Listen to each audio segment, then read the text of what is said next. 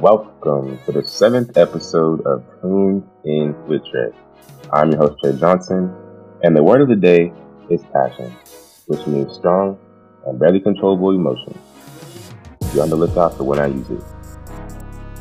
For today's episode, I couldn't decide on a song of the day, so instead, we will hear lyrics from multiple songs, and trust me, those connections tend to be crazy, boy.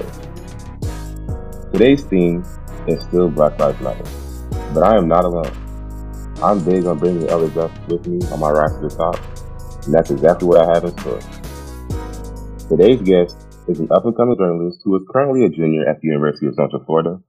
He's been writing for 5 years now, covering sports mainly, but is not afraid to tap into societal issues. He is a co-host on the Forgettable 5 podcast, available on Spotify, and even has his own segment called Bring the Thunder. I've known him since the 9th grade. He's a huge Army football fan, big Yankee fan, and all about the Group of Five schools and college football. Today's guest is my friend, my brother, and fellow Newsom High alumni, Alex Funderburg. Welcome to the show, Alex. I'm glad to have you. What's up, Trey? Thanks for having me on. I'm excited. Sure. Man, I knew I had to have you on the show because, one, you gave me an opportunity to gain a larger audience when I did your show. I want to return the favor. And two, we have a similar mindset as it pertains to the Black Lives Matter movement, but different ways of communicating our thoughts. Because I talk about it and you write about it. Yep. So I want to know what got you into journalism and then why the writing side of the field. All right. So back in high school, when I figured out that playing baseball wasn't going to be something that I could do in college or professionally, I wanted to figure out a way to stay inside of sports because that's literally all I knew. So I started a Twitter account to cover Army, and eventually that led to creating a website for it and writing about it that way. And at the time, I didn't like writing. It wasn't something I enjoyed, but I did it just to stay within sports. And then eventually I fell in love with it. And 6 years later, here we are. I like it. I definitely get that. Definitely want to stay connected to the game, even though we can't play anymore. So let's get into I want to talk about the two articles you wrote. Gotcha. The first one is called "But Guess What I Do," and you wrote it in response to George Floyd. I want to know what clicked in your head and was like, I can't be quiet anymore. I have to let everyone know how I feel. So I had been pretty vocal on Twitter, and someone reached out and was like, "Hey, like I can tell you're hurting. Write about it. Like you've written about, I've written about living with CP and these kind of things, but I never had written about, societal issues, right? But so once they reached out, they're like, "Hey, write about it." I was like, "Okay, let's see where this goes." So like one night I started writing and I was like, you know what, this actually could be an article. Cause at first I was thinking it was just gonna be like a long Twitter thread. Right. But it quickly turned into something I was like, I can make this into an article. So it was like 1 a.m. and I was watching the news of the protests going on in Minneapolis. And I was like, this is something that will not only affect the people I'm close with, like my typical readers, but I feel like this is something that could have a wider audience and can be seen by a lot and start conversation. And at the end of the day, that's really all I wanted to do was start a conversation. Yeah, that's really what it's all about. And you do a great job of using quotes. So the first one in this piece in particular is from Malcolm X. It says, "I will never say progress is being made. If you stick a knife in my back 9 inches and remove 6, there's no progress. Pull it all the way out. That's not progress. Progress is healing the wounds the blow made. Right now, they won't even admit the knife is there." So in relation to starting conversation, with your piece, I want to know, how do we get those opposed to see that a blow has been made and that a wrong has occurred? That's the $1 million question, right? I don't think I have a concrete answer, but I think the more and more we talk about it, I think the more people will come around on it. More Americans now have a favorable view of the Black Lives Matter movement than they did right after Michael Brown in Ferguson, right? So we're getting there. We're not where we need to be, but I think we're leaps and bounds ahead of where we were, say, 5 years ago. Oh, definitely. We've come a long way. Obviously, there's still work that needs to do so. Like the quote said, maybe 3 inches have been removed, but we're not healing wounds. Yep. So, just keep pushing. You discussed bad apples in the police force and how we can't have Yes. them. I have hmm a 3-part solution on how to filter out bad apples. I want to know what Okay. you think. All So right. part one is weekly training, kind of like what Starbucks did when they closed their stores and did diversity hmm training after the 2 black men were arrested in Philadelphia. hmm Um, now, obviously, we can't shut down the police force, Yeah, but when you're not in the field, you should be in some kind of mandatory training. I agree with that. Uh, I like it. yeah. Part two, I'm not sure if this already exists, but a national task force or a board of governors should be in place to review not just police shootings, but those cases where someone dies in police custody. hmm For some reason, I don't trust the area conducting a review. So if we look at Louisville, Breonna Taylor's cops still haven't been arrested. So Yep. that culture is kind of okay in those areas, and it's really just not okay. Like you got to find there needs to be a higher authority in these situations. Yeah. And then my third part is just a no excuse policy. So we can't have bad apples. Obviously, we have to get rid of dirty cops and racist cops. hmm But this is one of those professions where you can't mess up. Like Yeah. if a teacher Exactly. messes up, their test grade, maybe a test grade doesn't match in the book. If the bus driver messes up, kid misses school or is late to school. But when a Mhm. cop messes up, somebody's life is taken, and that has to end. Yeah. And I like your second point because growing up in a military family is kind of how the military works. If something goes down in, let's say, 82nd Airborne, a different unit is going to investigate it. They're not going to investigate it themselves. And I Right. think a lot of times when you're investigating yourself, you don't want to be wrong. You don't want Mm-hmm. to seem like you were in the wrong. So I think that has a big effect on, you know, why Breonna Taylor's killers have not been arrested yet, right? So if we Right. can get, like you said, an independent review board, I think that will help a lot. Mm-hmm. And then a lot of that has to do with a bias too. hmm Obviously, you're gonna look out for your own. Um, so I definitely get that. Let's move into this second article. It's titled Gotcha. "When Will America Love Us?" And you wrote it in response to the shooting of Jacob Blake. Yep. And you briefly discussed how you wanted to talk about it on your podcast but couldn't. So I want to know why it was so hard to just get it out there.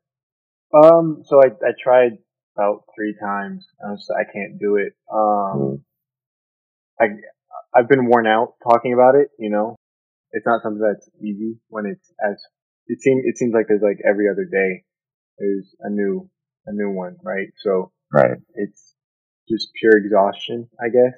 Like I was burnt out. Luckily I've been Mm-hmm. taking the last few weeks since I wrote this one to kind of chill out and regain myself but recording that on a podcast was definitely hard, but so I turned it into an article again just because it's something needed to go out there regardless of me being tired.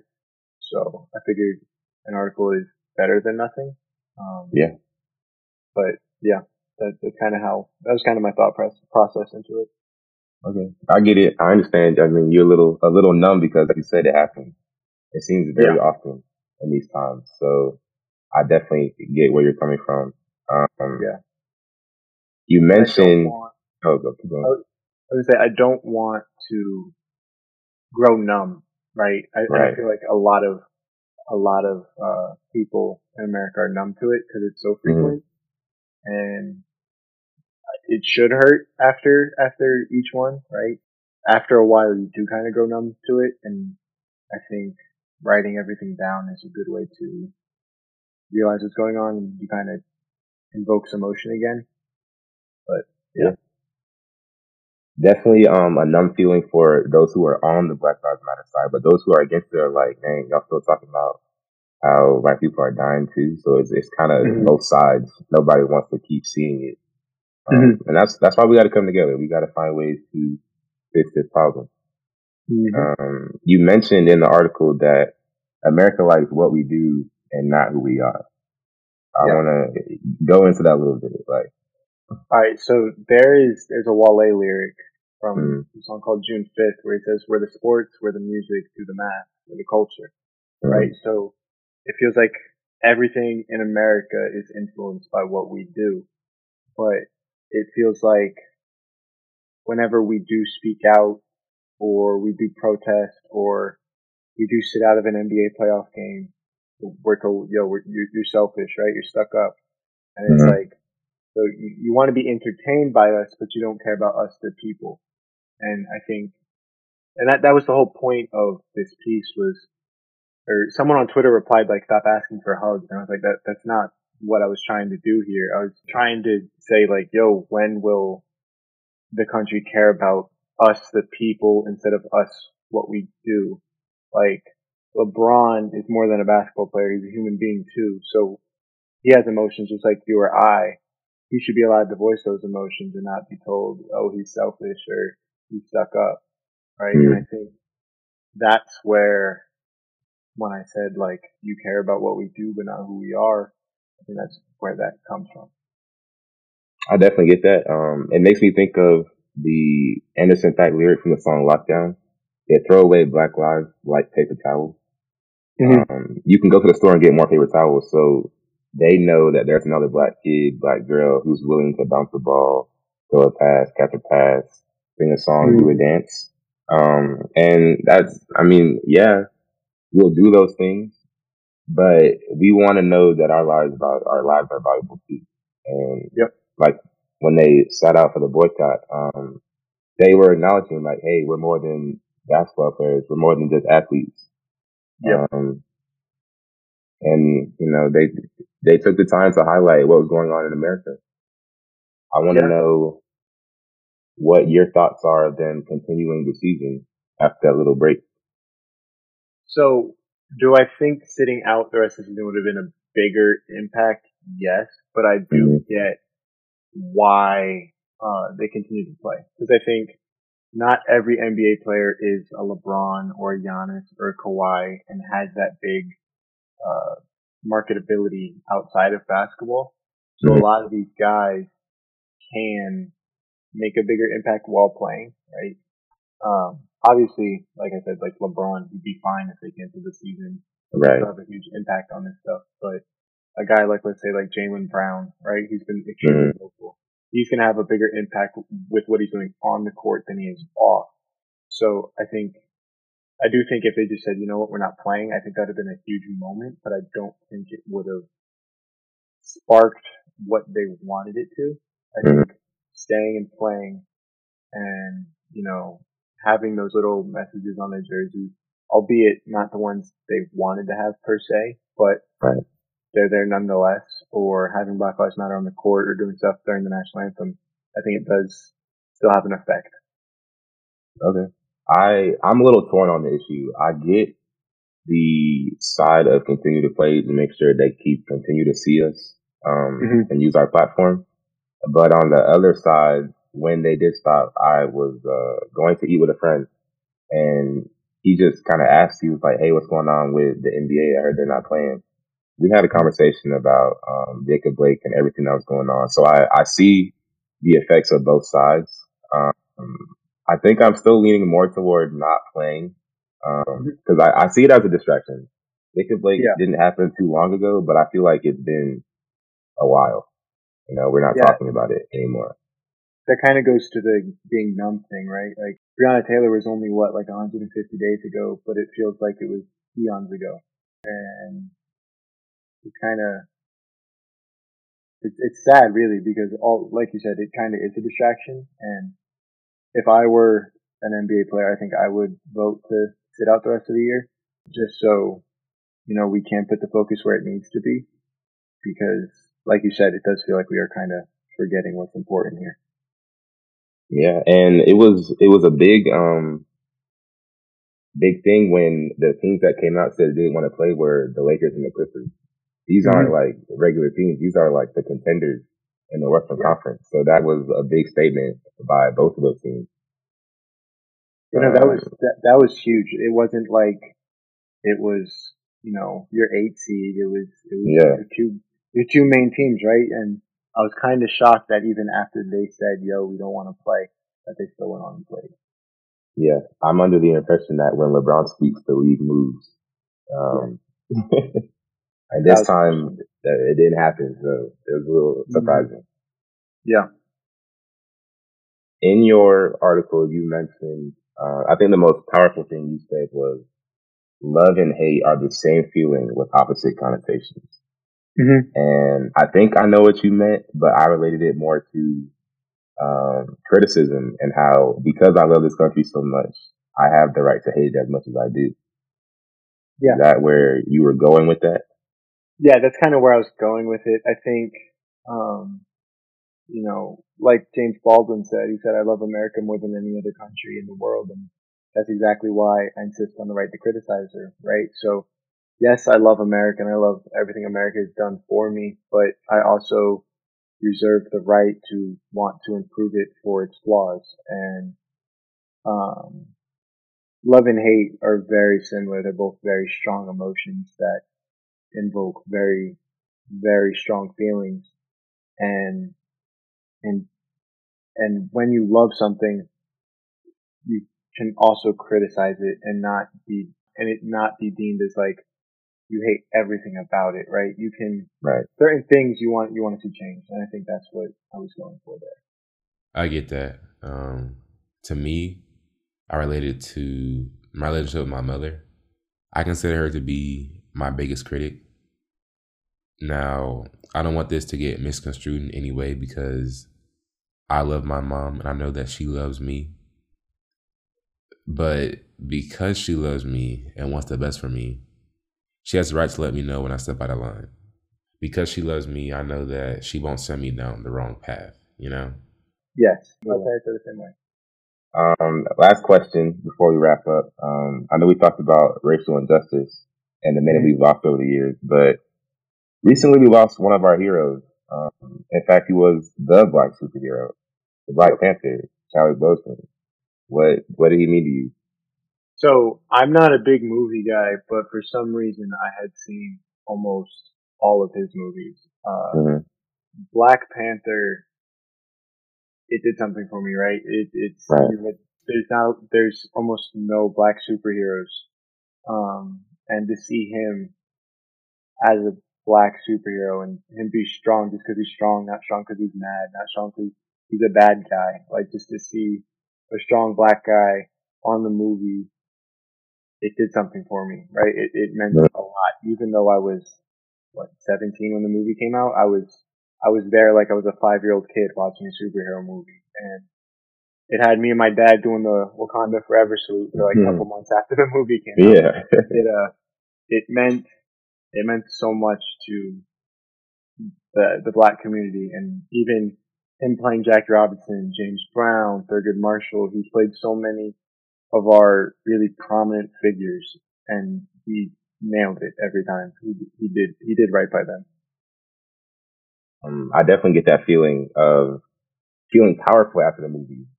Hmm. Um, that Black Panther will always be my favorite movie because when I walked out of the theater, I had chills for like the rest of the day, and we Yeah. saw it at noon. So I was doing the Wakanda thing all the time, and it's hard to explain.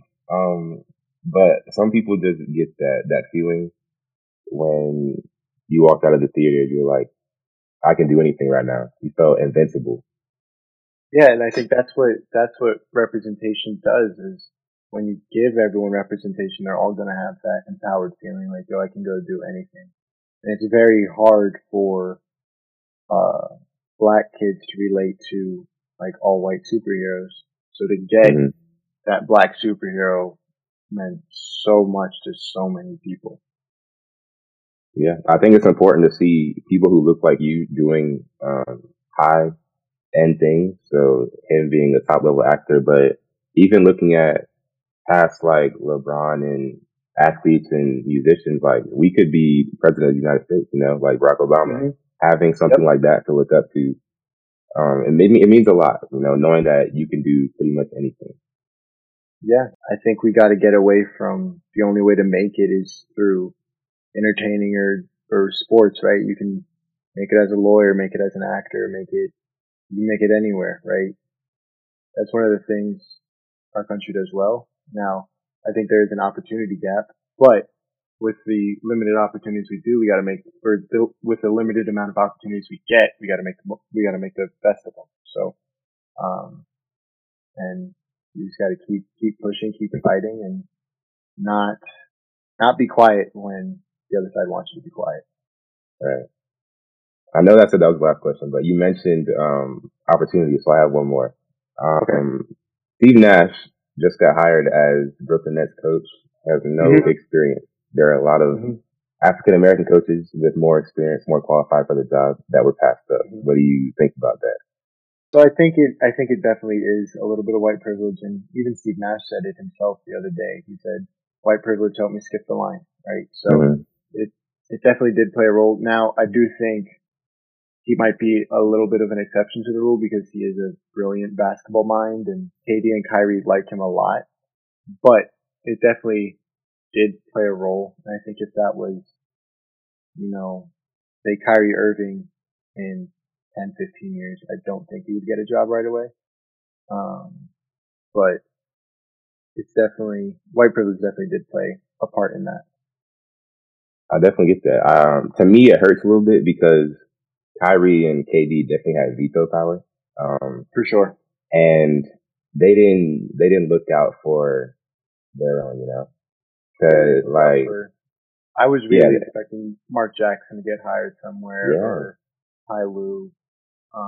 But it just didn't happen. Yeah. I'm convinced that Mark Jackson has been blackballed because he's been out of the job for a very long time. He had to be. Like he built that Warriors team. He did. Steve Kerr gets all the credit, but Mark Jackson was there when it got put together. Yeah. But he has to be blackballed. That's the only reason that I can see him not getting a job, because he wasn't a bad coach. I mean, the Thunder job just opened up. But what they mentioned, when I was watching it on ESPN, that black coaches seem to get put into situations where the team isn't as good. And white coaches get to be at the top, like the Brooklyn Nets, the Golden State Warriors. So, it's a struggle. And to get off of, or to move away from the race thing, I'm interested to see what happens with Becky Hammon. Like, she's someone I think deserves a head coaching job, but will her being a woman keep her from getting it? Like, I really wanted the Knicks to hire her or Mark Jackson. They hired Thibodeau, but I'm curious to see what happens with Becky Hammon too. Like, will she land a job somewhere? Because she's great. Like, when Pop goes out, she's the head coach and she runs it and they win. So she deserves a spot somewhere. Yeah, it's just somebody being willing to take that chance and go against the status quo. Yep. Who's gonna be that Branch Rickey that signs, for Jackie Robinson? So I don't know if there is a current GM who wants to take that leap. Yeah. Well, I want to thank you for coming on my show. Is there anything you want to say or promote before we get out of here? I want to thank you for having me. This was fun. I'm definitely gonna have you on my show again sometime soon, hopefully. Perfect. You guys can follow me on all social media at Alex Funderburk. But thank you for having me on. It was a great conversation, and I appreciate you for having this platform to where you can have these conversations, because I think we need to have more of them. Yeah, for sure. I appreciate it. Yep. That's the end of episode 7. Thank you all for listening. Huge shout out to my man Alex. You can find all of his work on his website at alexfunderburk.wordpress.com. Please go check it out. He's got some great stuff. Be on the lookout for more content episodes. And until then, stay tuned. JJ, out.